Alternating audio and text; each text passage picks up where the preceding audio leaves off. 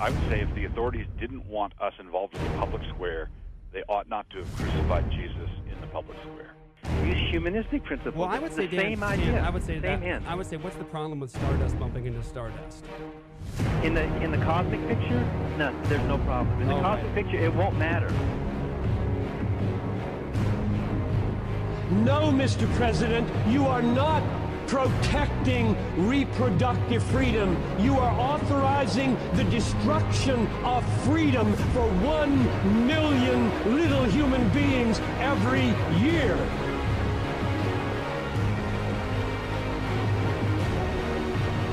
I'm sorry, my friends, but I am tired of seeing Jesus presented as a weak beggar.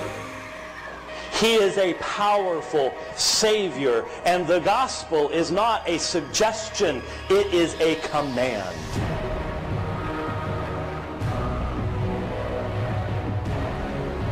Reverend Moeller, don't you sympathize with that? I sympathize with every single human heart wishing to know the one true and living God, but I believe there's only one way that can happen, through Jesus Christ, and the gospel is about repenting of sin, not celebrating it. Right now, you're on the threshold of an amazing adventure. We will explore the spiritual abyss. You have not experienced this before. You're gonna love it. Preach the word. Be ready in season and out of season. Reprove, rebuke, and exhort with complete patience and teaching. 2 Timothy 4:2, y'all. What's up, everybody? Welcome back to another episode of Apologia Radio. This is the gospel heard around the world. That's Luke the Bear. What up? I'm Jeff the Coleman Ninja. That's Joy the Girl. Hello. You can get more at apologiastudios.com, APOLOGIA studios.com. Go there, get all the past episodes, Apologia Radio, Provoked, Sheologians, Cultish, it's all there. And sign up for all access. When you do, you partner with us in all this ministry. So if you've seen our online content, the stuff on our platforms where we are out on the streets engaging, bringing the gospel to the streets in the public square, public debates, the online teaching ministry, it's all made possible because partners just like you do this ministry with us. And so sign up for all access. You get all kinds of nifty gifties too, all kinds of extra stuff, Apologia TV, Apologia Academy. You get Ask Me Anything. It's a once-a-month live stream with all of our partners and friends. And that takes place once a month. Ask Me Anything. You guys can log in, ask questions. We get to hang out with each other. It's a great time. And we have more coming over the next month or so. We have the Academy. It's the Apologia Academy reboot, kind of like a masterclass situation. Really excited about that. The Academy is coming. We also have Collision, a new series where we are teaching you to engage with the culture using apologetics, engaging with popular cultural platform stuff, whether it is gay mirage stuff, whether it is the gender bending, whether it is anything. It's on TikTok or wherever. We're going to engage with it. It's called Collision, and we have more coming, so be looking forward to that and sign up for all access today. Also, don't forget to get your Bonson U free account at apologiastudios.com. It is Dr. Greg Bonson, one of the greatest philosophers and Christian apologists in the history of the Christian church. We have his entire library, all of his teaching from church and seminary that was recorded. We got it all, and it's all going up at apologiastudios.com. Don't forget to do that. We are going to be in Kentucky at the Creation Museum in Kentucky next Wednesday. That is January 25th at 11 a.m. So if you are a pastor in the state of Kentucky, we have a bill of equal protection and abolition going into the state of Kentucky. It's going in. And so right now we have a special meeting for pastors across the state of Kentucky.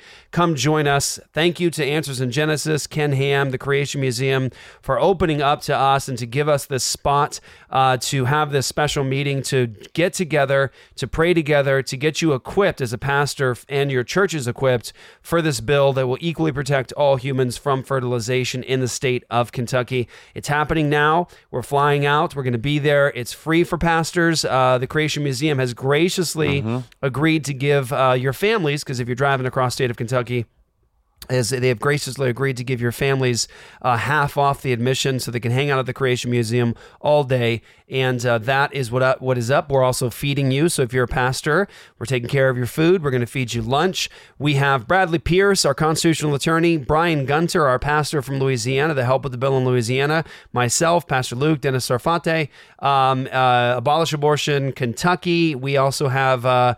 depending on how things go, he's had some dental work, and I also just did too, so my mouth's hurting. Ken Ham is scheduled to squeak.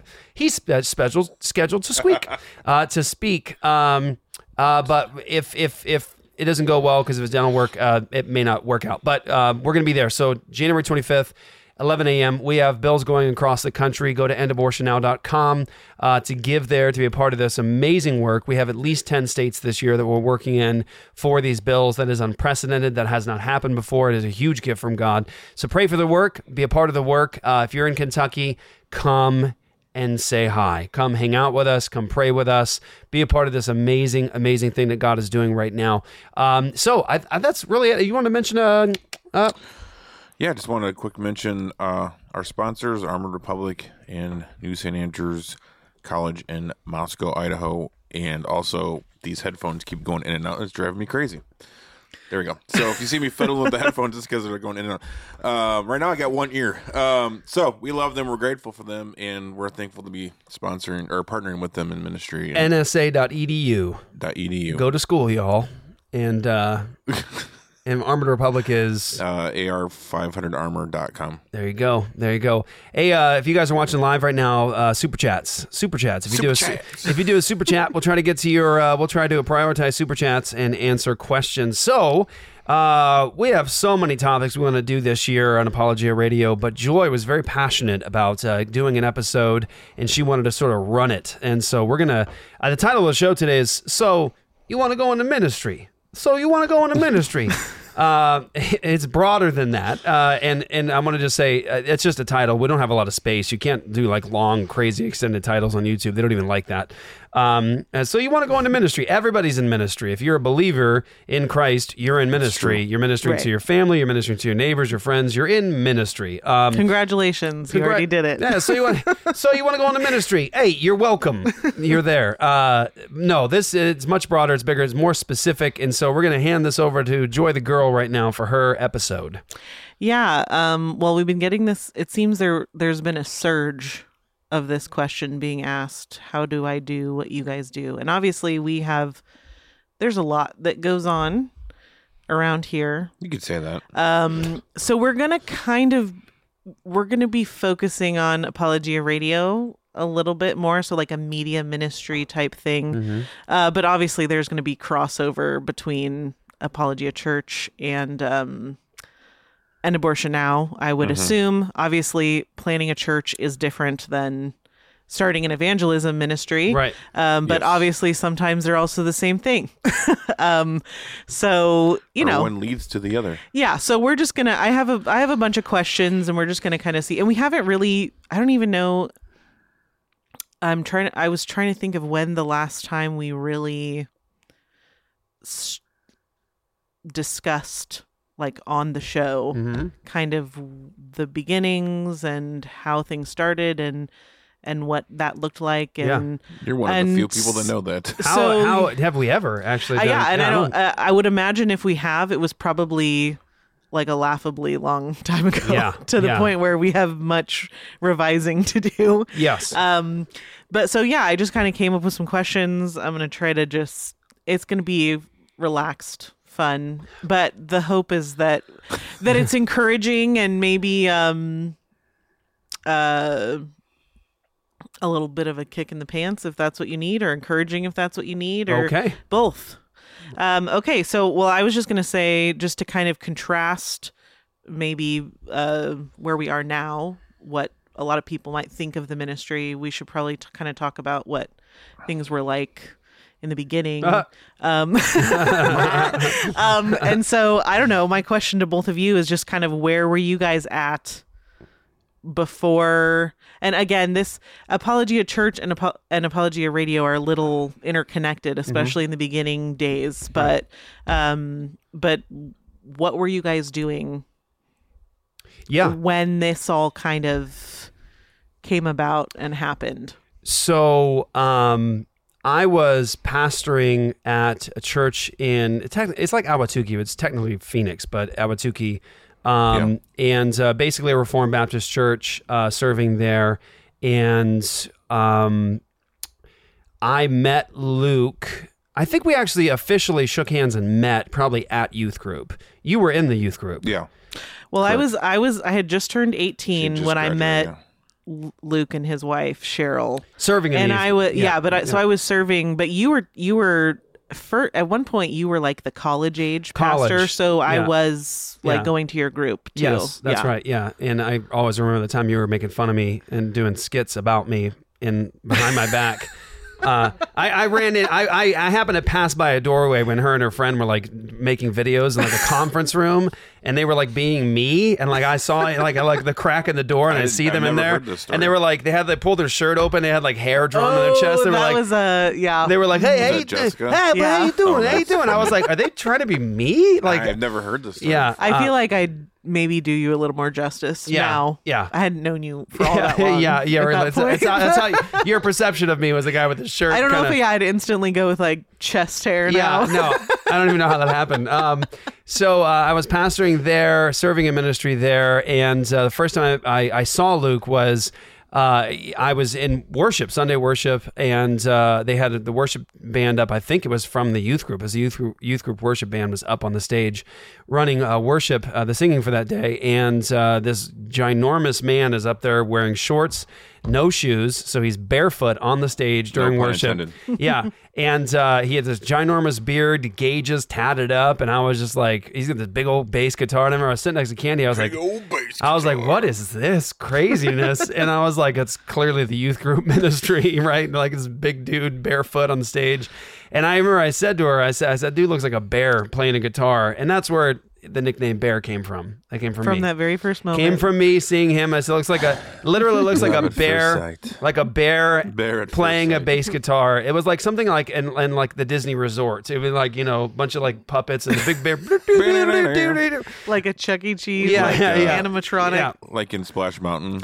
So I don't know is all that stuff there? It wasn't that like deemed racist or something? It's still there. Is it? If they tear down Splash Mountain, I'm going to hurt somebody. Oh, I hate Splash Mountain. I hate getting wet and walking around all day at Disney wet. That's like my family's always like, you need to get on this ride with us. I'm like, I'm not. It's 9:00 in the morning. I'm not going to walk around soaked until tonight. And they were like, you're not going to be soaked all day. It's like, yes, you will. But it's not just any water, Jeff. It's Do you sit in the front? Yeah, Disney water. Huh? Do you sit in the front? Everyone says they look. If you sit here, you won't get wet. I did it like one time. I sat where they told me to sit, and I got soaked, and it ruined the whole experience. I sit in the back. I was grouchy all day. It's just no good. It's just no good. So anyway, that's where I met Luke. We connected really closely in the youth ministry. Pastor Scott at the time started asking me to do more work in the youth ministry. And so we got very close. Our wives got very close. We spent many an hour at my house watching. Like the blossoming of our friendship was when we discovered we laughed about the same things and we were interested in the same things. And so it was like watching Flight of the Conchords, hours of Flight of the Conchords as these young couples. They didn't have a child yet. It was just Candy and I that had small kids. And we were just up to the late hours of the night watching Flight of the Conchords. And anyway, so we started getting more involved in the youth ministry. And then some tough times hit that church. They lost their founding pastor, and two of the other elders and pastors went off to take positions in other churches in the other side of the country.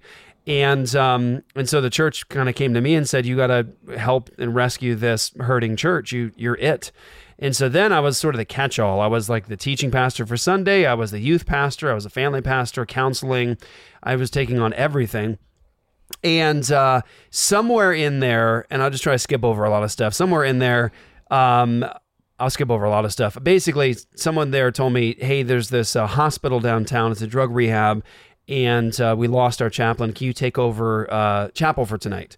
And I was like, wait, what? What is it? And they were like, it's a hospital. It's like a 24-hour hospital detox, 30-day inpatient program kind of a thing, and we don't have a chaplain for tonight. They have a Christian program. I was like, you mean I can preach the gospel to a room of people that can't leave? Yeah, I'll do it. And so I went that night, and preached the gospel. A bunch of people came to Christ that night. I was like, man, what is this? I was like, is this happening all the time? He's like, yeah, it's constant. They come in every day.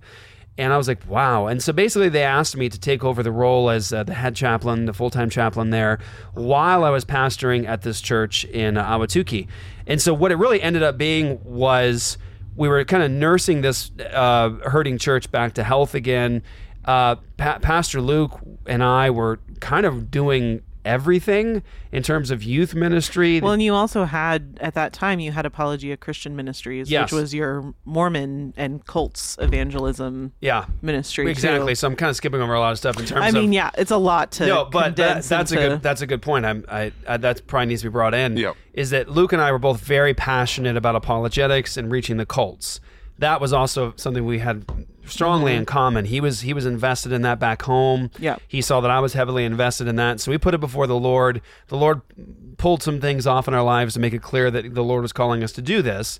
So we started Apologia Christian Ministries as a outreach and apologetics Christian organization. All the while we're juggling church, youth ministry, the hospital, and all that stuff. It was like we were juggling a lot of things. And then I almost said a lot of plates, but you don't juggle plates. Well, I'm sure if I go to YouTube, I'll find someone juggling plates. Spin plates. Spin plates. Spinning plates, So, again, I'm skipping over a lot of stuff here, but basically it became very clear in a number of ways that the Lord was calling us to plant Apologia Church. Now, I want to say I had zero, and this is probably going to come into play a lot with what you asked today.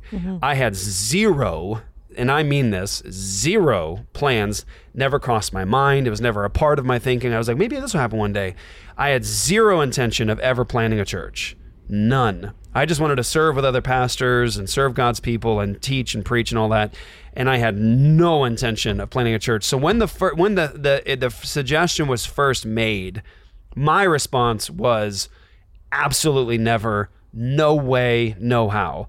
And Luke was the same. It was like, no, that's not what we're doing. We're gonna shepherd these people, love these people, do the hospital. We're gonna do Apologia Christian Ministries. That's it. And after a period of time, the Lord started making it more and more clear, you're doing this. And it was through the circumstances, through God's people speaking to me and to us about it. And then we started to take it seriously when I had like pastors and seminary professors telling me, you're supposed to plant this church. And we had a very close friend and pastor we both love that told me one day, he called me up while I was praying, Lord, what do you want me to do? He told me, Jeff, if you don't plant this church, you're sinning against God. And I respect him and trust him, and he knew me and knew the ministry, and knew my gifts and my capabilities. And so I took it seriously, started praying, okay, Lord, we'll open our hearts to this now. So Luke and I, for a period of, I don't even know, Luke, what was it, like 6 months or a year? I have no concept of the time. It seems like it was a long time. It was at least 6 months, yeah. We just started putting before the Lord, if you want this, you have to do it because we are not doing it. Like, this is not going to be of us, built by us. If you want this, you've got to build this house. And so he started making it more and more clear in a number of ways. I'm going to skip a lot of stuff. There was a lot of miraculous answers to prayers and some stuff that was very difficult to deal with where the Lord was shoving us out. And so we started putting things before the Lord. Okay, Lord, we're there. You're showing us, but you need to do this if you want us, because we're not doing it, Lord, if you're not in it. So if you want us to do it, you have to do this. And we would get the answer. And then we'd ask again for something else. And then it got to the point where it was like, okay, we might be offending God here. Like, we keep asking, he keeps answering. So we finally got to like a last one. And it was, all right, Lord, you want us to do this? We need a place to care for these people who are coming out of the hospital. Right. And we can't pay anything. He can't feed his family. I can't feed my family. How are we going to plant a church when we literally have no financial? You guys both had full-time jobs that were not... I mean, you were a chaplain. The hospital was, but you weren't you were pastoring, but you had full-time jobs where you were not the pastors of churches. No, and we're making peanuts. Like, I'm making peanuts at the hospital. Yeah. I mean, really, it's offensive at what they paid me. It's offensive. Considering how much it costs to send someone to rehab. It's genuinely offensive. When I reflect on it, I'm like, that was offensive what they paid me. Because it was hurtful and hard to survive. Luke, same thing. He's serving full-time ministry with the church and everything we were doing, and he's just... I had been laid off twice. I was in the construction industry, and that was like, between 2008 and 2010, and At It one was point, awful here, didn't so you? I You was remember when you traveled? You had to like. Yeah, that was before I got laid off the first time. Okay. Yeah. So I was just literally like doing handyman job, like whatever I could to make money. And there's something to say, I know that Luke will want to talk about this too. Something to be said to men who desire vocational ministry. You have to sort of, that the position of vocational ministry, it's faithfulness that should land you there, not you vying for the position. Those are men that always terrify us. Men who want the position or trying to get the position, you know what I mean? Mm-hmm. Those guys scare us because if you are truly called to ministry, it's a God thing and he's doing it in you. It should be obvious to everybody because, it is the case that he's all these things. Right. You're doing the work of ministry. You're caring for people. You're sacrificing, all those things. You sort of, I almost feel like it should be so organic you fall into it where everyone around you goes, right? Go. Yeah. Like you're supposed to stand there, sir. Right? You know what I mean? Because it's so obvious that the Lord is using you in that way. So with guys that want to go into vocational ministry, they want to be a pastor, they want to lead others. I'm terrified of the guys that like want that position. I want to lead others. It's like, no, you should be a leader and God's using you and everybody around you just goes, yeah, that's obvious. Like, please stand there, sir. Mm-hmm. But men who are just like, I want to just go right into ministry and start getting paid and just only do this. It's like, yeah, that scares me. And you kind of need to hurt a little bit and show that like you're doing this with the right motivations. And so like with Luke, I'm busy like around the clock. What I have in front of me are like the hospital, the people we need to care for, and then the church. Like all I'm seeing, Luke is sort of managing all of that and what's coming from that, and he is busting his butt, like finding jobs to feed his family. And so like you're talking like from sunrise to sunset, it's total investment in the lives of other people and caring for your family. And it's like, where can I get a job? How can I make this work? And it hurt. It wasn't comfortable. It was not comfortable. It hurt really. I'll let you speak to that. Yeah, no, I appreciate that. What was the original question?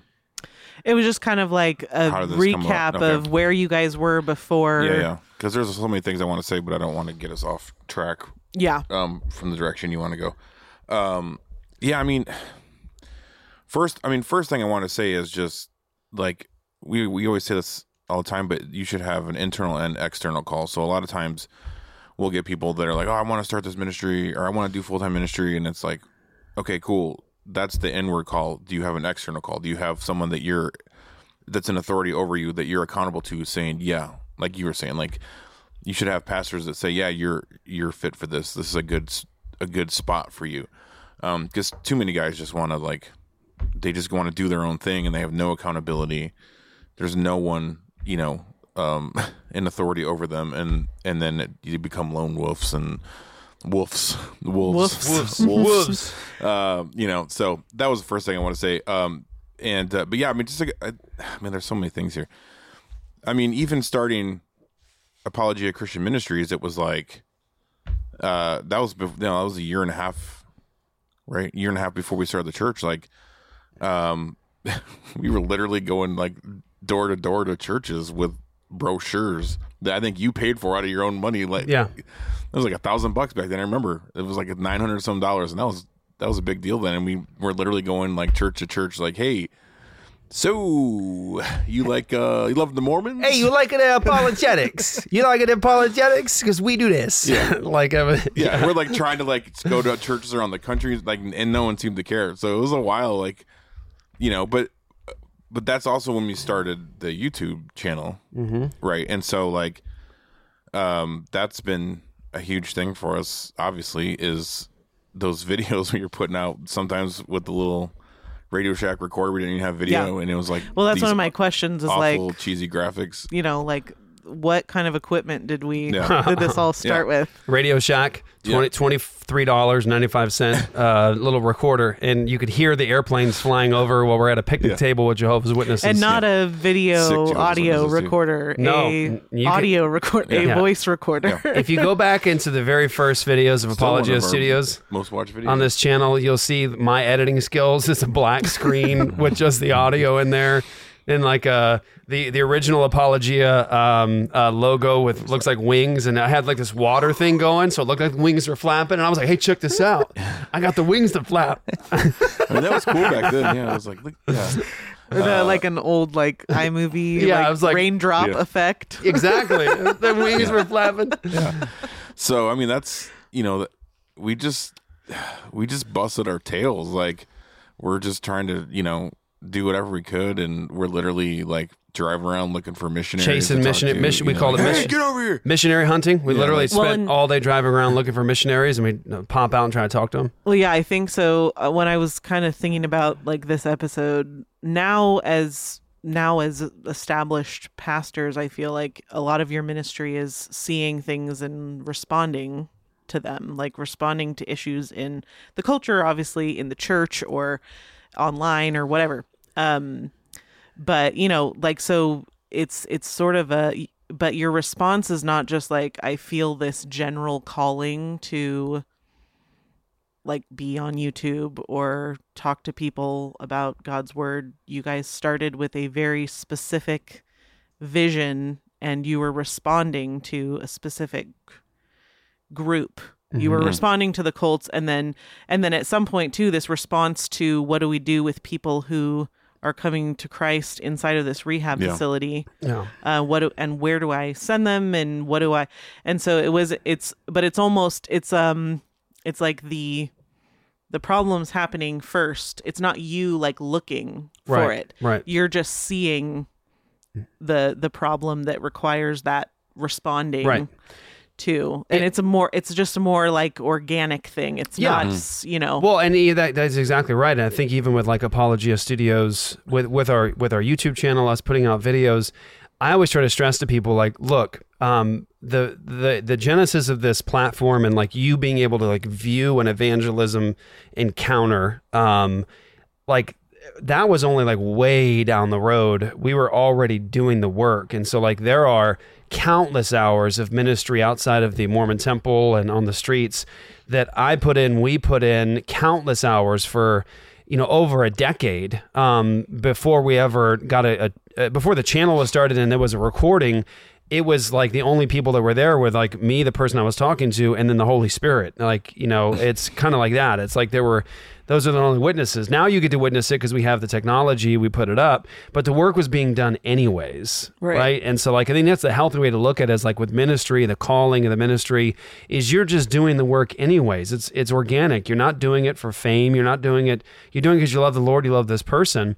And so I'll just jump ahead. So basically, the Lord made it very clear externally, men saying into my life, hey, we know you, we know your life. This is what you're supposed to be doing. And the Lord answered some big prayers for us that we put before him. And so I had one last ask of the Lord. And that was like, well, I'm not doing this unless the elders of the church that I'm at will bless it and agree and lay hands on me and send me. I won't do it. And of course, that all happened. It was unanimous. And they said, yes, they brought me before the church, laid hands on me, prayed for the work, and we were off. And the challenging thing is this is still a smaller church at the time. And we didn't have any support. And so like Luke and I jumped off the cliff with our families. He was making whatever little money he could to feed his family. I was making the peanuts I was making at the hospital to provide for it wasn't enough to care for our families. So we were jumping off like off a cliff to say, Lord, we're just going to trust you. You're clearly behind this, but Lord, you're going to make it happen. So we planted Apologia Church, and we were at the family building of the hospital. And that first night of service, Lord's Day, I think we had maybe at the most 10 people were present. You were present for that. Mm-hmm. And everybody in there was like in halfway houses, families destroyed, lives destroyed, had come off of drug and alcohol addiction to Christ. And the Lord took care of us the very first night, in a miraculous way, took care of us the very first night. Didn't make any sense, but it happened. And God's been taking care of us ever since. So that was sort of like how this came about, was we waited on the Lord to make it clear through the circumstances, of course, through the passion he had put in our hearts, but also through men with authority in the church who said, we agree, absolutely good to go. Right. And then you guys were together. Yeah. So Yeah. you guys had a buddy Yeah. to be with. Yeah, and I laid hands. Buddy. I laid hands on Pastor Luke. Was it It was the first Sunday. It was the first Sunday. That's where I laid hands. And the first Sunday of our church plan, I laid hands on him In a gracious way. Yeah. It wasn't. I didn't throw He hands. wasn't choking me. I didn't throw hands. He had laid hands on him before at that point. But There was a lot of this, but it was unofficial. That was more of an official. And that was rough. I mean, the beginning of our ministry was very, very rough. We can go on for hours. We could do episodes on how difficult the first few years were. Time. I mean, even stress on the families and as pastors of a church that's coming to life out of a drug rehab, that is a very unique situation. It's not like planning a church in a suburban area, in a strip mall. Not to say that those don't come with challenges. Of course they do, but this was unique. I mean, it was unique because everybody there was like very new to Christ, very fresh. And so it was one of the most amazing experiences of my life. It was beautiful. Some of the best memories I have of my life are the beginning of this church plant, but they're all like attached to some of the most painful moments of my life. Yeah. Well, I was going to say too, I'm seeing some questions in the chat. But one thing I think is important, I probably had been doing, 10 years or so of some form of ministry, just in my church, through my church, whether youth group or evangelism. I know the same with you, probably longer than that. And, so there was a lot of time we had put in well before God called us to plant this church. And I mean, I honestly, when I felt called to do full-time ministry, I was still working a construction job. Yeah. And I was having prayers like, Lord, how is this going to work? I don't know how, and then through some very, sovereign moments, God ordained moments and circumstances, he thrust us into that. And I mean, it was good. It was a good 5 years of us planning the church before we were paid full time. Yeah.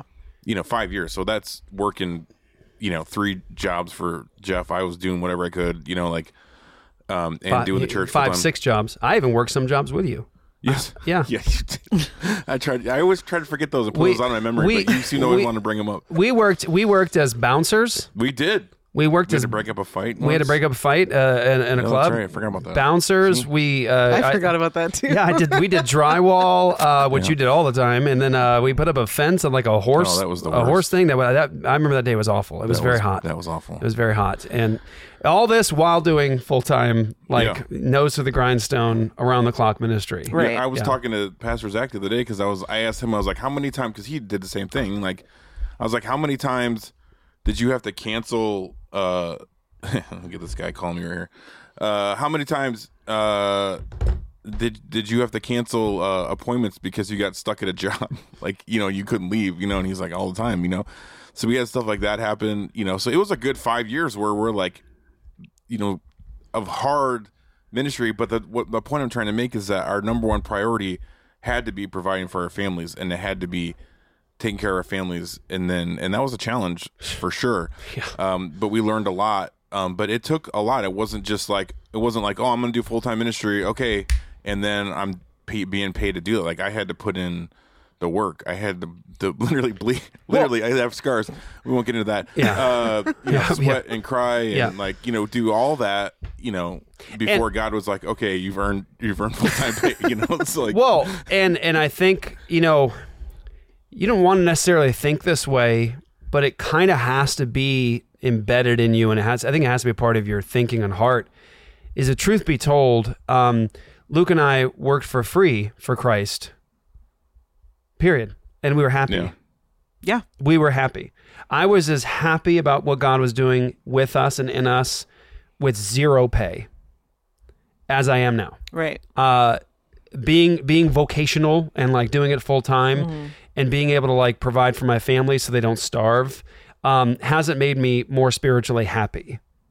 Like, I was happy and joyful in the Lord, and what we were doing then, as painful as it was, with no money whatsoever, as I am now, being able to know that I can keep the lights on. Right. You know what I'm saying? So which is that's an important thing to consider for anyone that's thinking about doing vocational ministry, Right. Yeah. if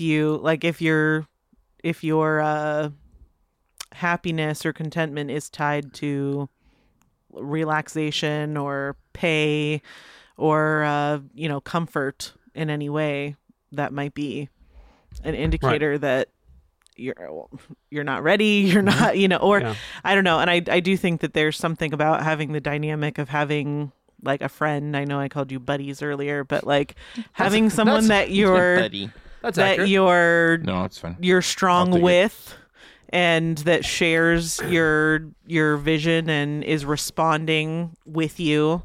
So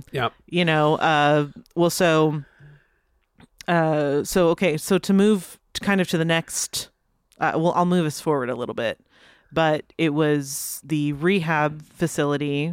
You were the chaplain there, and then they were sponsoring radio time. Yeah, they were marketing on the Christian radio. Right. Yep. So they had a radio show, and you would split time. It was you and then one other gentleman Larry. that worked. Okay. Yeah. So, and that was Redemption Radio. Yeah, well, so what happened was they came to me, they said, hey, we're paying for ad time on this Christian station locally. And they said, because we're paying for ad time, we can have a free hour of radio show a week. They were like, do you want a radio show? And I was like, sure. Sure. They were like, and I was like, can I do what I want? They were like, yeah, I don't know, let's just take it. It's a free hour. I was like, sure, absolutely. Cool. And so at the time, I think the other guy, the clinical guy, was like, well, I guess maybe I'll take 2 of those and do clinical stuff. You can do the theological stuff. And I was like, that's fine. And so Redemption Radio, they gave to me, and we ran with that. God actually tremendously blessed Redemption Radio. And I always said if that hospital had ever listened to even one of those episodes, they would have not liked me being there. Even the amount of time you stayed there was sort of very miraculous. Providential. In and of itself. It's because they were making millions of dollars off this. It's a secular hospital at the time. They're making millions of dollars because they're still a Christian hospital on the internet. Right. They advertised a traditional AA track and then a Christian program. So people flew out their family members from across the country every single day to come to this Christian rehab. Yeah. And I'm it. Right. That's not boasting. I'm saying when it was called a Christian rehab, it literally was, this is our pastor, Jeff. He runs the Christian program. Did I have assistants? No. Did I have anybody that helped me with the program? No. Did I have anybody that oversaw the program? No. It was like literally they were making millions of dollars a year off their Christian program, and it really was just me. So when I would get in trouble for saying things like Jesus is the only way to God at this secular hospital, they'd bring me in the office and they're like, we heard that you said that like Jesus is the only way to God? And I was like, yes. And they're like, can you? And I was like, guys, you hired you hired a Christian pastor for a Christian program. That's what I'm doing. And I would say things like, just fire me. Well, and in a way, you had leverage because it was just you. Right. I'd say, fire me. And they would always go, well, we're not going to fire you, Jeff. Like, just try to work with the other programs that are going on here. I was like, no. I was like, no, I can't. So I was like, this is Christian theology, guys. Like, you can't, I told him one time, like, you can't advertise a Christian rehab program and not accept Christian theology. Right. And I was like, so that's what this is. People who are sending their families here from Chicago and all over the country, it's because they expect me to be saying this. Right. That's what a Christian program is. And they were like, oh, no, okay. So they gave me Redemption Radio. God really blessed that in a tremendous way. And really what was happening was we were just taking the MP3 that was airing locally, and we were just putting it online as Redemption Radio, and people were being blessed by it. So after a while, I think that was kind of going away, or I had the idea we just need to do this on our own, and we need to do it our way with no restrictions, the way we really want to do it. And so I said, I think they were kind of starting to crack down on you a little bit more. Maybe that's what it was. I think maybe you were sensing your time even there kind of coming to an end. And so I said, let's just do this on our own. And so I asked you guys, like, what do you think? Let's do a show. And we try to come up with names, and it was like obvious as I guess I think it was Luke was like, well, I think Apologia Radio is the best. That's who we are. And so we did Apologia Radio, launched it, and God blew it up. I mean, it was going everywhere. It was blessing a lot of people. We had great guests on. We're the OG podcasters. Yeah, it was. Well, God in KPXQ for some reason. Like, we had a great tech who loved us. J-Man. And they just like, J-Man. Again, that was another thing where they probably would have crack down on us a little bit, but for some reason we just slip through the cracks. Right. Every time the Lord allowed us to slip through the cracks. So what happened was, after a long time doing Apologia Radio, KPXQ loved us. They wanted us to stay. They said that we were one of the most popular local shows they had, and they wanted us to renew a contract. And so basically they gave us the contract, and I'm kind of poring over this contract and I'm thinking over it. I'm like, we're paying, first of all, we don't have any money as a church. And so we're starving as it is. Yeah. And trying to make this show work, and it's blessing a lot of people. And so we knew God was using it and it was having an impact on people's lives. But I'm looking at the price tag of $1,800 or $2,000 a month. And I'm like, that's to sit down and have a tech run a board for 1 hour a week. We did 2 shows a week, I think, is what it was. I can't remember. Yeah, because we recorded 2 at a time, so 2 hours. So I was like, but we could literally do that with our own equipment. We could do it as often as we want every single day, because we don't care about the terrestrial thing, the local. We're that doesn't matter to us. It's the international stuff and the online. And so I had an idea. I was like, why don't we just take that money, and instead of paying it to this radio station, let's get a small studio space. I was thinking even a room that's 10 by 10. I didn't care. Yeah. And so I told Luke, I was like, what do you think about this idea? Let's start an actual studio. We can do whatever we want. And so I just sort of, we thought, we're both with exactly the same vision. Yeah, that money could be used. We could spend that much money in 1 month to buy the equipment, and then just sit in a room somewhere. We can cut an episode every day if we wanted to. And it was literally as small as you could possibly think. And so we were yeah, we're in agreement. And so we started, I can't remember that. Okay, I'll try to put this together. I might be getting some of the stuff wrong here, but I'm just now realizing. I got it right, actually. No, so Luke and I finally decided, that's the move. That's the move. We start a studio. We do it ourselves. And so we told KPXQ that we were going to probably not renew. Right. But Luke and I know we've got this massive dream, and we don't have the money to pull it off. Yeah. Wouldn't that be great? Ha. Wouldn't that be awesome if we could do this? But we don't have any money to do it. And we legitimately didn't. Because at the time, we still also were barely surviving. And it was hey, you want to invest in this now? And I was but that's the way we have to go. And so, so what happened was Luke and I didn't tell anybody. You guys were also running around all night, scooping people off the streets. Yes. And so Luke and I didn't tell anybody. I didn't tell my wife. I don't think he told Cheryl. We didn't tell anybody. And we just put it before the Lord. We were like, Lord, if this is what you want, we're all in, but you do it. You build the house. You do it. And so show it. But drop the money on us. That's what we asked. Drop the money on us if you need us to do it. Want us to drop it like it's hot. Exactly. And he did. It was the next day. Literally, Luke and I are outside of the studio of KPXQ. We prayed that prayer. And the very next day, I get a phone call from someone I actually didn't know really very well at all. He calls me up and, hey, what are you praying about right now? And I just said, oh, well, actually, Pastor Luke and I are praying about this and starting Apologia Studios. And it'd be like this. We could do this. We could reach these people. And he was like, oh, that's great. I was actually going to call you to let you know I have $35,000 to give to you. And I was like, well, looks like we're off. And so I called Luke. I told him, I was like, that happened. Stuff like that happened to sort of Still odd it amount happens of times. all the time. That's kind of why we behave in the way that we do, is that when the Lord puts a passion in our heart for something, well, yeah, when we behave in the way that we do with prayer to God, we're like, hey, this is necessary. It needs to be done. Our prayers are really like that. We're like, Lord, we trust you. Yeah. Of course, yes, but you drop the money on us. And then it's like he just shows up. Right. In amazing, we got so many stories like that.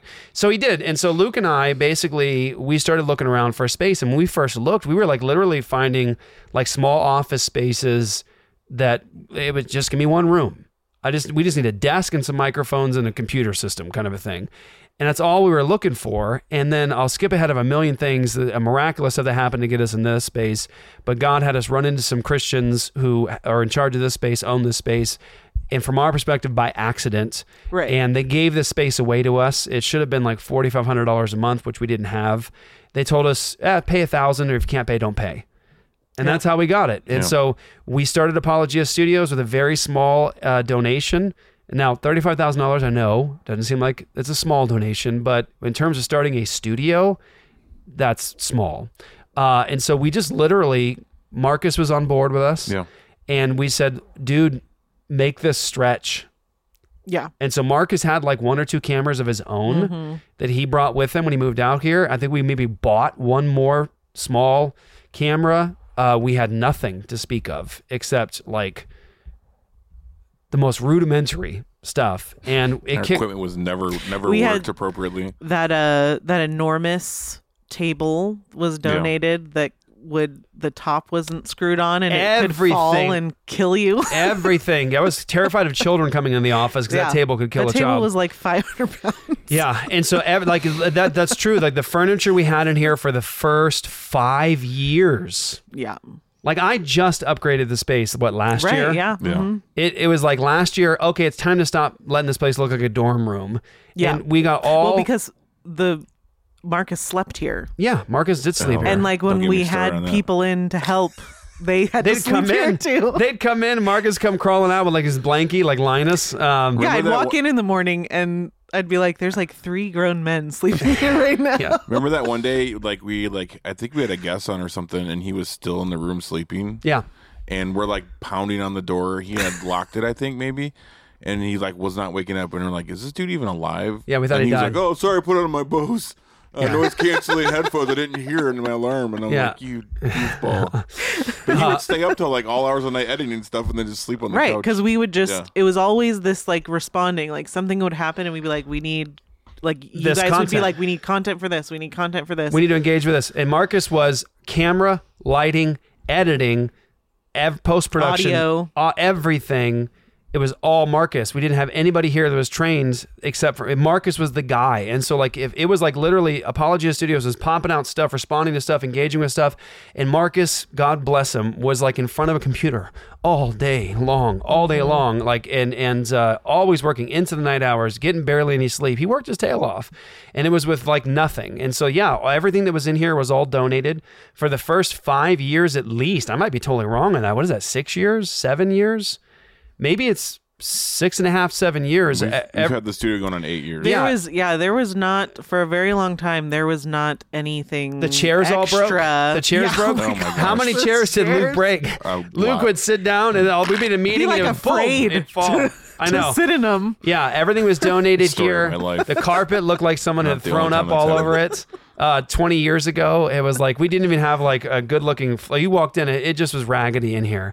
But we fought, and we fought to be faithful and to do what we could as faithfully as we could to make it look beautiful, to glorify God with it. And then we started getting people like Carmen. Carmen was like 15, and he started out just cleaning up because He he never didn't know even held a anything. camera before. This was Carmen's job. Boop. He pushed start on the camera. And it's okay. And follow Marcus around. Yeah, exactly. And now he makes amazing stuff. And so, yeah, and for us, Pastor Luke and I were so invested in this ministry of Apologia Studios that, look, let me just sort of try to scare the pants off of anybody who's like, I feel like I'm called to vocational ministry.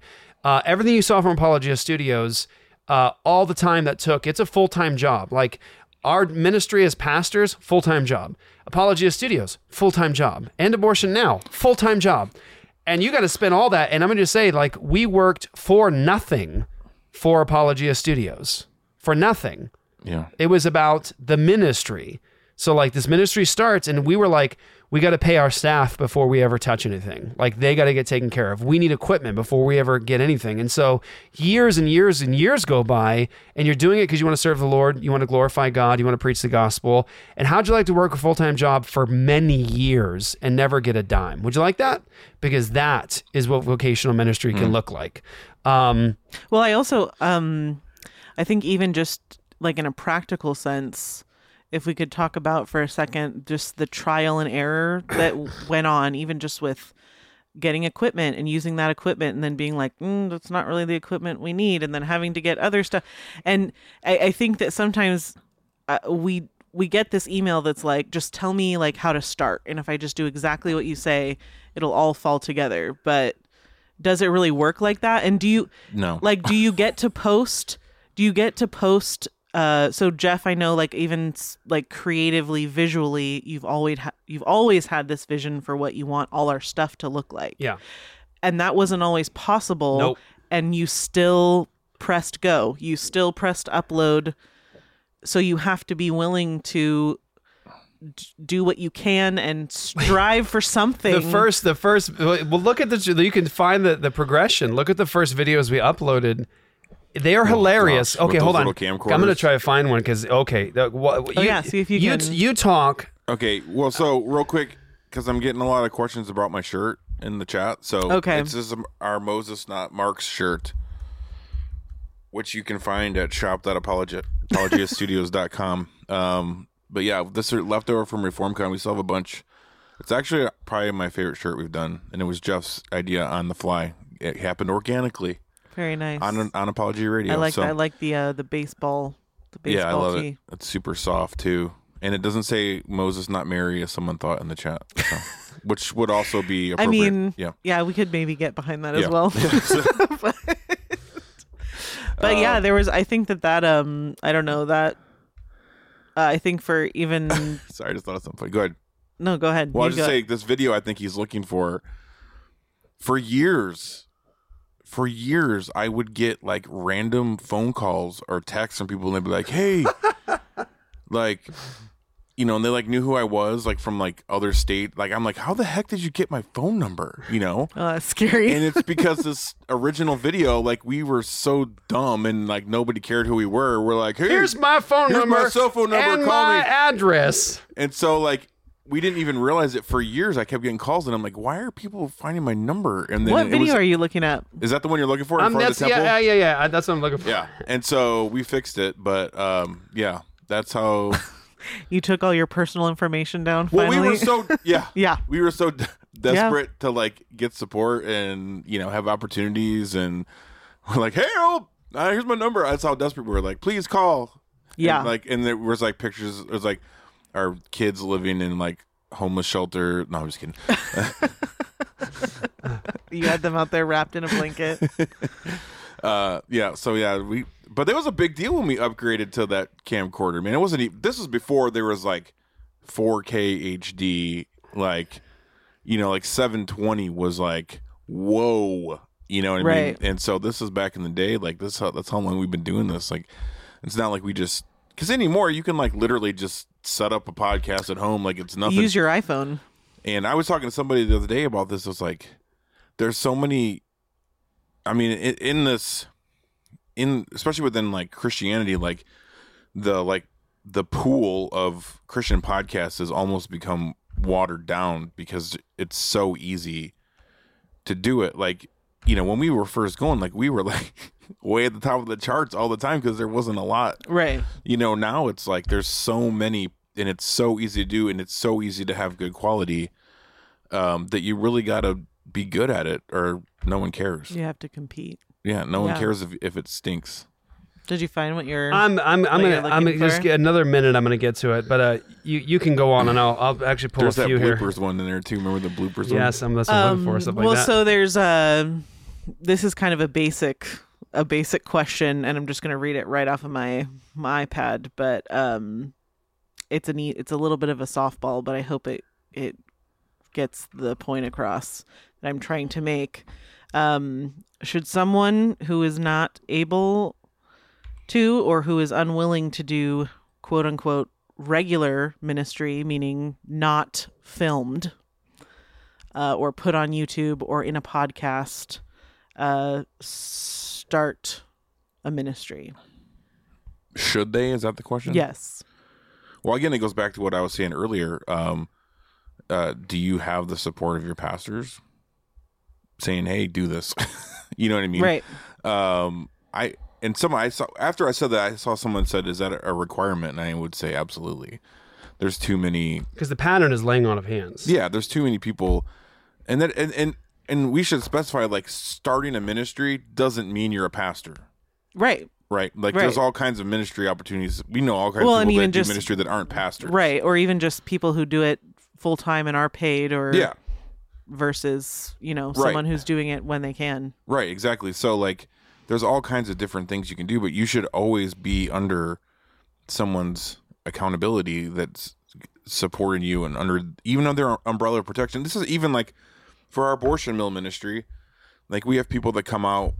I mean, it's mostly our church members, but we have people that come out that go to other churches, and we get questions all the time like, "Hey, I want to come join you guys." We're like, "Great, make sure that your pastors know and that you're under their authority and protection."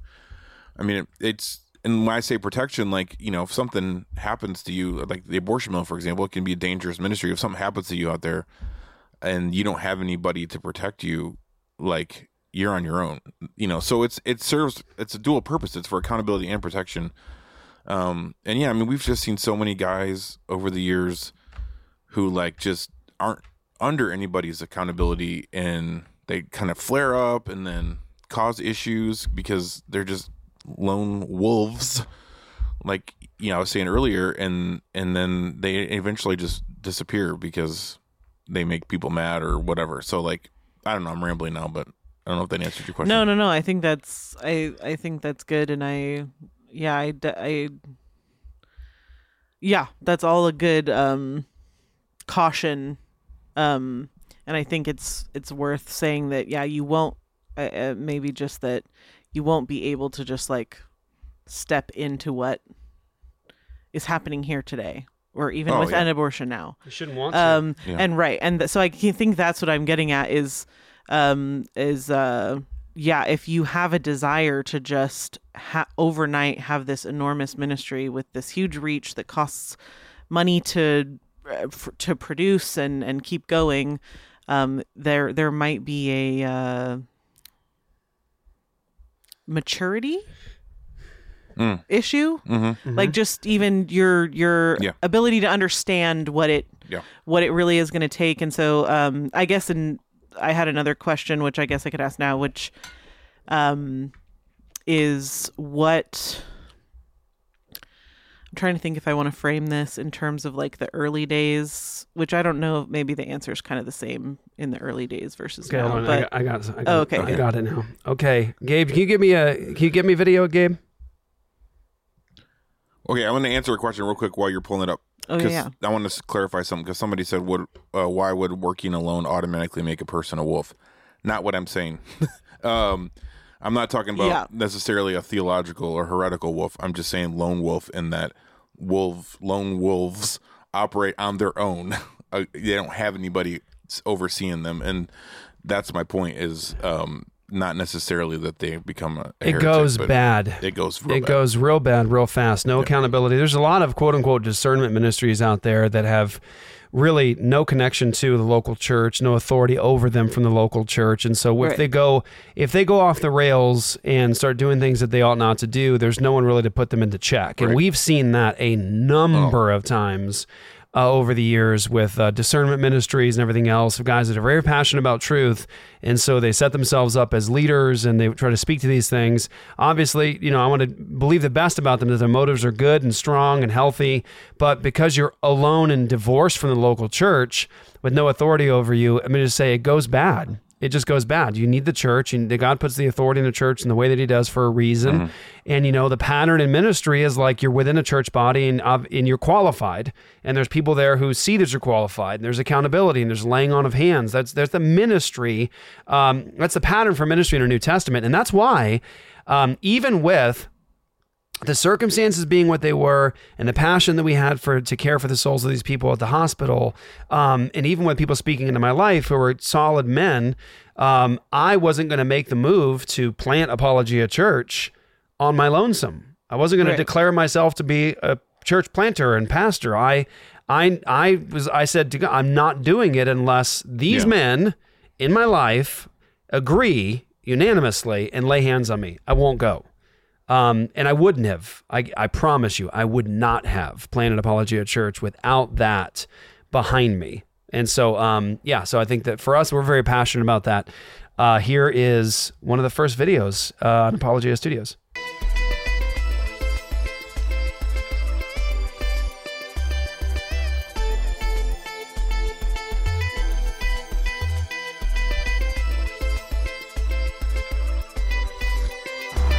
I'm Jeff Durbin, president of Apologia Christian Ministries, and this is Luke Pearson, our vice president. We want to thank you so much for watching this evening. By the way. I know, sound like I'm sucking helium. This month as we give you constant updates and blogs on what we're doing up here at the temple in Mesa, Arizona. And I want you to stay tuned to see how you can use the tools that we're giving you out here to reach out to those that with the love of Christ. I think your phone number's still in this video. Is it really? So I'm not going to play it. So I'm gonna skip ahead. Actually, hold on. And I want you guys to see. We need to fix that. Yeah, no, I haven't. This is Don't find this video, guys. Don't be calling Luke. He ain't gonna like that. Tech team, fix that, please. So look, the Joy was saying like what you want versus what you can do. What is happening right now? What is going on, dude? That's my work, man. I was putting in work. That's my work right there. So, okay, this is... Those Christmas lights look like something's exploding. Check it out. Check it out. I mean, this was a big deal for us. Yeah. Oh, snap. Oh, Luke's stepping out. Luke's stepping out. Look at us. Yeah, look at that. That's our youth group. Is that Joy right there? Yeah. Well, yeah, Jessica's in the white, but I'm right next to her. Look at us. Walking up. Look at the lighting, too. Look at that. Can't even see the faces. Good work. There's the man. I mean, it's just straight shadows. And we're evangelizing some young Mormons there. So yeah, that's where we came from, and that was the step up from just the black screen with just the audio. The voice, yeah. just the audio. And then and so like we just were more like plod. Be faithful, plod. And we know what we're aiming at, what we want to get, but you don't have that right now. God didn't give it to you. So be faithful and plod. And that was sort of how our mindset was, like faithfulness first, and then you'll get charge over the bigger things. And so it was like, God's like, here, have this audio recorder. See what you do with that. Okay. Right. All right. Then it was like, hey, we got a camcorder. And then it was like, hey, we actually have a digital camera and a guy that can run it. And then it was like, next step. And it was always about investing. And so it was like, let's hold as much as we can in reserve so that we can invest in the next step. And it's always been like that. Okay, we can buy this equipment now. Like we've been saving this money for 3 years. We can buy this equipment now to do more beautiful things for the Lord. And I would just say, like, there's been big improvements over the last year and a half here at Apologia Studios, but we're not even where we want to be yet. Right. There's still more we actually have a goal for. And we're getting there, but it's just been like, plod, be faithful. The whole way through is faithfulness first, and then God will give you charge over the bigger things. Yeah. So that's just our mindset. It's like, well, this is what's in front of you. Be faithful, don't compromise, do the work to the glory of God, and then you'll get the other stuff. Right. So I'm going to use the bathroom. You guys talk amongst yourselves. Yeah, I was going to say that, and maybe Jeff we'll ask him again when he gets back, but I was just going to ask about so I guess now and back when you guys were, I mean, just like kind of unending levels of work and unending ministry and everything just kind of blurred together and getting money where you could and all that stuff. What, I'm trying to think of the best way to, okay, so maybe it's not what you did personally, but what if someone who is in the thick of it, in that situation, what is your recommendation for like what were you guys doing in your own lives in terms of discipleship and, like reading the word and would you caution someone who's unable to be in, obviously you already cautioned someone who's unable to be in accountability to be in ministry, but like what kinds of things would you recommend someone be doing first before they try to jump off the cliff like you guys did? Or what were you guys doing? Or were there failures or So I mean, as far as like study, because that was one of the questions you had, right? Like I mean that's a big part of it too, is you have to, especially if you're doing like an evangelism ministry. And I think someone even right there, someone I think Jeff would respond to that, but so I mean, a lot of it again is just because we were already doing the work, you know what I mean? So a lot of it is just practice. Yeah. You know, learning how to shepherd people and learning how to evangelize and learning how to teach. It's just practice. You hone those skills that God's given you. And so a lot of it was just, we were already doing the work and we just happened to start recording stuff, which is kind of what launched a lot of it. But, so just being faithful in it already, doing those things. And then, you know, like finding time to study when you can. I mean, that is a bonus of having everything on audio now. Like you ask my wife and my kids, like I'm constantly listening to some podcast or a sermon, like no matter what I'm doing. Making breakfast, I'm doing dishes, I'm cleaning, I'm getting ready, I'm working out, I'm whatever, I'm listening to something. So I'm constantly, you know, filling my brain with stuff and trying to learn and grow. And because it can be hard, especially like early on when you're working 15 jobs, like it's hard to find time to sit down and you know, get into the word sometimes. And, you know, preparing to teach, you force yourself to. And that's one reason why we have the guys that we're raising up here, like we have them in rotation to teach on Thursdays. Right. So we're forcing them to sit down and hone those skills and get into the word or a book we're doing or whatever. Like, so even just trying to find that time sometimes is difficult, and especially in our culture. And so I don't know if I answered your question. I don't feel like I'm rambling again, but there's so many things. I mean, there's so many thoughts I could respond to, but yeah. So, I mean, basically just, it's another, I guess, what I'm hearing is it's another application of just extreme discipline when it comes to yes, thank you. That reminded me what I was going to say is I've been having this conversation quite often recently, actually, but I feel like people our age-ish are like have like the last positive effects of like the Greatest Generation. You know, like, and what I mean is like, just something needs to get done, you just do it. You don't whine and complain about it. Something needs to get done, you just get it done. You know what I mean? Right.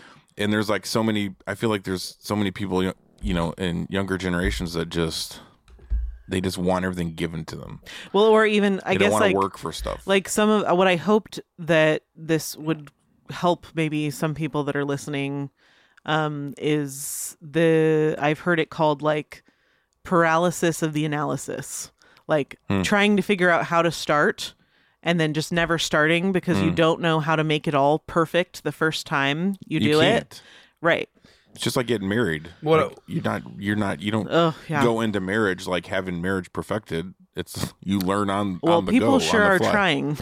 Well, they're sure spending a lot of time cohabitating before they get married. That's true. And that doesn't work either. Right. I could prove what I'm going to say with biblical principle in the book of Proverbs. I could, in terms of working for things, not being a sluggard, in terms of the teaching of Jesus, like don't bury your gold, sort of a thing. Yeah. What you're aiming at in terms of like the paralysis of the analysis is like never really working, never really getting the job done because you're just thinking, you're planning constantly to planning, do something. Thinking, or and let's be honest, I think a lot of times people don't actually do what they ought to do or what they're gifted to do because they're scared. There's fear of what's going to happen when I take that step. So one of the things I constantly say to the team here is we come out with ideas to serve the Lord. This needs to be done. We could bless the church with this. We can do this content. We can do this thing, these things to really help to change the world with the gospel. And we throw all those things out as a team. And what I always say is, stop dreaming, do it. Mm-hmm. And so I always say to the team, I don't want to hear the dreams, what we could do. I want to, if that's what we need to do for the Lord, then let's have it by next Friday. And that's what I always say. Like, don't dream about it for 6 months. Let's put it into place and let's start to work towards it and actually make it happen. Mm-hmm. And so yeah, can I show you one more thing? Yeah. Okay.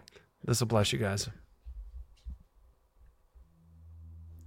This is the New Year's Eve lock-in. I'll say this. Pastor Luke and I ran the best youth group in the history of youth groups. Is that me? I'm confident.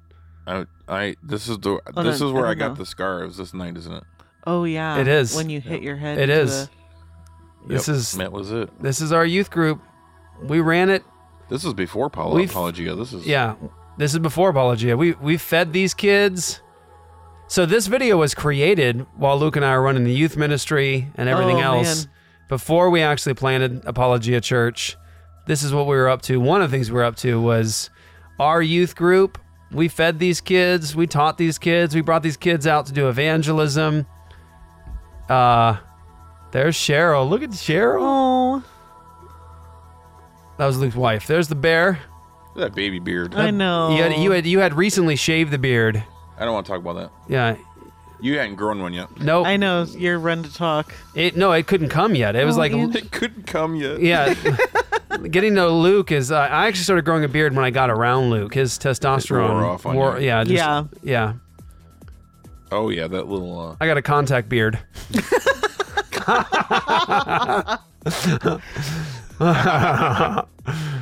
Here's our youth. That's hilarious. I'm playing this through because there's a part coming up soon. It was one of the most treacherous things that Luke has ever done to me, ever. There's two of my karate students. Oh yeah, doing backflips. It was one of the most evil things Luke has ever done to me in the history of our relationship. It took me weeks to recover emotionally from it. Well, this is long buildup I have here. Never given me that. Oh, there's all I gotta Josh. say. Look at that. Okay, so let's see here. You're gonna- Let me get ahead to. Look at there you go. look at Look at dang. that. Oh, dang. Luke on that bass. I bet you. Slapping the And bass. Cheryl singing. I bet you got no shoes on. I bet you're barefoot. Slapping that bass with them stinker toes. I did not play the bass with my toes. Look at him. Like my music selection. Man. You know that I picked it. Yep, 100%. There's Cheryl singing away. Like the color choice I made for this? Yeah, I was with the Little sepia tone. sepia, yeah. Yeah. Or good shot of my neck. Neck Just shot. Probably right like, there. yeah. Perfect. He was trying to go through the beard. Yeah. Okay. Let's see. There. Teaching the youth. Okay. Hold on. Let's get ahead here to. Here we go. There you go. Oh dang! This is fantastic. Now listen to what I said here. Listen to what I said here. Listen one more time what I, said forgot here. about this. Look what I said. I want you to hear it. Look what I said. I knew something was going to happen. So this is us doing a test run. We're going to do a test run real fast, and hopefully Luke doesn't take advantage. Hopefully Luke doesn't take advantage. That was your first mistake. Don't shoot my neck. All right. Yeah, okay. I will go ahead and announce, yes, that is me wearing an Elvis costume. With paint trays underneath. Yes, a fat Elvis costume with paint trays to block the unbelievably high-powered paint gun. It was like at the highest setting. It was cold too, which didn't help. He just kept saying, "Don't shoot my neck." Practice shot real fast. Get under. You gotta go farther back. That's too close. Okay, we'll make this line. No. Oh no, this is that's too before the close. paint trays, I think. Like was midway. It? Oh I think you added the paint dude, trays this after. hurts. Don't shoot me yet. Okay, we'll pull those cement things out for the marker. I'm not ready yet. Okay. Don't you dare shoot me. Luke, don't shoot me. Okay, don't shoot my legs. Dude, you look so funny. Ready? No, don't shoot my neck either. Shoot my belly. You ready?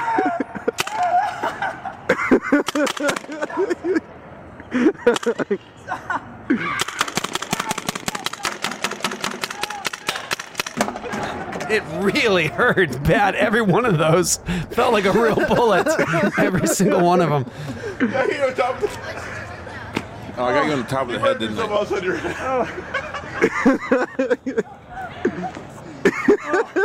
Yeah. Moral of the story is never trust me with a paintball gun.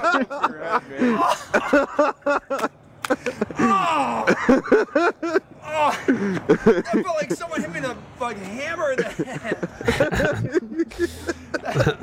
head. There you go. Okay, so just wanted to show that because it came up. Yeah. Yep, I did it. Why did you do that again? That was like one of those like classic youth pastor moments. Yeah, I don't know why you did that. If you guys can wash 25 cars at the car wash, I'll let you shoot me with a paintball gun. Yeah, something like that. something like that. Yeah. We got in so much trouble too. Like we did got in so much trouble. Like I mean, we really did. Like we had this massive space, and we would turn all the lights out at night.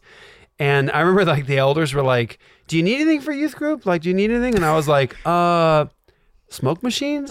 And they were like, smoke machines. Strobe I was like, lights. some strobe lights? And Not they were like in like a glory cloud kind they were of way. like, they were like, it was for the games. they were like, for worship? clear I was about like, that. no, not for worship. And they were like, for what? I was like, some stuff we're doing. Like, and so like we had the whole church to ourselves, and it was massive. It had like 2 whole sides to it, Yeah. warehouses kind of things. And we put the smoke machines, fog machines in the hallways. Yep. We turned the strobe lights on behind them, and we turned all the lights out so it's pitch black with smoke everywhere. And we would do capture the flag in this whole place. It was massive. We got injured so many times. Fire department came once because we set the smoke detectors off in the church. I got in a lot of trouble. I got in a lot of trouble for the games that we played because people were getting injured, and but it was good. Luke included. It was good for them. I did. I was cheating, and I got, You kind of walked right into it. You walked right into the cross, the very thing our Lord died on for sin, and it was a reminder. Look what your sin has cost. Flag, pitch black, strobe lights, smoke machines, and the center line was like the back of the stage. And I started on the other side of the line in the dark, and within like 2 minutes of you yelling go, I walked right into the butt end of the cross and busted my eye open. And then I was like, wait, time out, I'm bleeding, blah, blah, blah. And then people were like, wait, how did you run into the cross? How were you already on and the I was side? Like, shoot. Yes, I was cheating and the cross got me. Yep. Now I have a scar. I'm scarred for life. Yeah. The moral of the story is don't cheat, or make sure the cross is laying down first. Hey, look what I found. Or go to Look what I found. a church that observes the 2CV violation and doesn't have any crosses. I anywhere. found October 12th. This was like very shortly after we started. There's not many videos on the channel. October the 12th. Where did I just had it? Where'd it go? October the 12th, 2012. Sean McCraney, guest speaker at Apologia Church. Oh, dang, wow. Yeah. The proof that he was... Wait, what year was that? That was 2012, October 12th, 2012. Sean McCraney, that's when he was a professing believer doing ministry to Mormons, and now the man is a cult leader, apostate, denies all the essentials of the Christian faith. And there he is right there. There's that video. Wow. It's we already turned it off. So it's already off. Oh, okay. So they can't, yeah. Well, I mean, I guess I don't know where are we at on time? We're way over. But okay, I was going to say we're way over. Super chat stuff you want to respond Super to? chat. Yeah, Super chat. Super chats. Thank you everybody for doing the super chats. Hope the show was a blessing to you guys today. It's good to do shows like this from now and then. Well, and I understand. I think maybe even there's some people that still will like see the title and they'll still be like, "Oh, but I have so many specific questions." And this is kind of one of those like let the listener understand that while it might seem like we're like rehashing old times or something, there is really some good applicable things to be learned. Do the work. I guess work. Do the work for the Lord. Plod, be faithful. Faithfulness is the key. Don't compromise. Be faithful in the small things. God gives you charge over the big things. And work. Labor for the Lord, and do it unto the Lord. Don't do it on demand. Don't do it for the stuff on the other end. Do it for the glory of God. Do it for Him. Enzo, first of all, Sean Paradise, thank you for that blessing, brother. Yes, thank you. We appreciate you very much. Enzo, I'm a student at GCU, Grand Canyon University. Come on over. We got all kinds of GCU students. We do. We have a lot of people from GCU at Apologia. Just across the street from me is a JW Church, Jehovah's Witnesses. I want to have a better conversations with them, but don't know a lick of Greek. Where should I start in addressing them? I would say you do not need to have a full understanding of the Greek language to do evangelism to Jehovah's Witnesses. You need to focus in upon the key issues of the faith related to our conflict with the Watchtower Bible and Tract Society.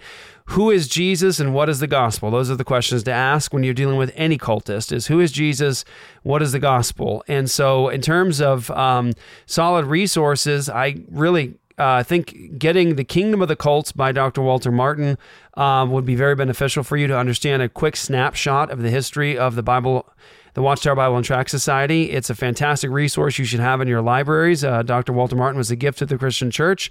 Kingdom of the Cult, get that. The section in there on the Jehovah's Witnesses, I think, is the longest, if I'm remembering correctly. And so I'd also go to check out some stuff online from Dr. James White, one of our pastors, in his evangelism and outreach to the Jehovah's Witnesses. He actually just did an episode of The Dividing Line on the Jehovah's Witnesses, I think about 2 weeks ago. So go to Alpha and Omega Ministries on YouTube. Also go to aomin.org for just a host of those resources with Jehovah's Witnesses. And you can also watch debates with Dr. White and Jehovah's Witnesses. We have some as well. If you look up Jeff Durbin, Jehovah's Witnesses, there's a few videos we have up as well dealing with the Jehovah's Witnesses. If you wanted to start studying New Testament Greek, you are living in the greatest time ever to do so. There are online programs for Koine Greek, New Testament Greek online. You can do them from the comfort of your own home. You can do them at your leisure. Mounts has some great resources, MOUNS or CE, Mounts, Basics to Biblical Greek. You can get the flashcards. You can get the whole set, flashcards, DVD. Probably download now. Probably just download the video now. I'm thinking back in the day, you got DVDs, you got book, workbook, you got the flashcards, you got the video training you can do as well. It's all there. Mounts. Yeah. Again, you can, some of these seminaries today, Christian seminaries have their Greek courses online for you to take online. It would help, but it's not necessary for you to, not necessary for you to have a full understanding of the Greek language to be able to evangelize Jehovah's Witnesses. Not at all. And I think that Dr. White may have written something on the Jehovah's Witnesses and engaging with Jehovah's Witnesses. If he has, I'd encourage you to get that. But yeah, that's a good starting point, and focus on Christ and the gospel, and that's where you should aim with Jehovah's Witnesses. So, AR500 and NSA. Thank you guys to our sponsors, AR500 and NSA. Actually, we don't call it AR500 anymore. It's the Armored Republic. Armored Republic, NSA.edu. Thank you guys so much for watching. We're going to be back next week with some, will we? Actually, we won't be. Well, we won't be. We won't be. We're going to be in Kentucky. Yeah. Well, you'll be on your way to Mississippi. The old Mississippi. The old Miss. And, the old man. I'll be on my way back from Kentucky. That's right. That's right. Hey, everybody. Thank you guys for your support. I'm going to be in Kentucky. We hope to see you there. January 25th, 11 a.m., Creation Museum. Pastors all across Kentucky, come join us. If you have a pastor in Kentucky, tell your pastor to come join us. Send them. Or Ohio or Indiana. It's very close to both of those. Close. And we also have, we're working with believers who have a bill going into Indiana as well. So lots happening this year, guys. Join us in this fight. EndAbortionNow.com is where you guys go. Go there, support us. That's Luke the Bear. Peace out. That's Joy the Girl. Yeah. I'm the Ninja. I'll catch you next week.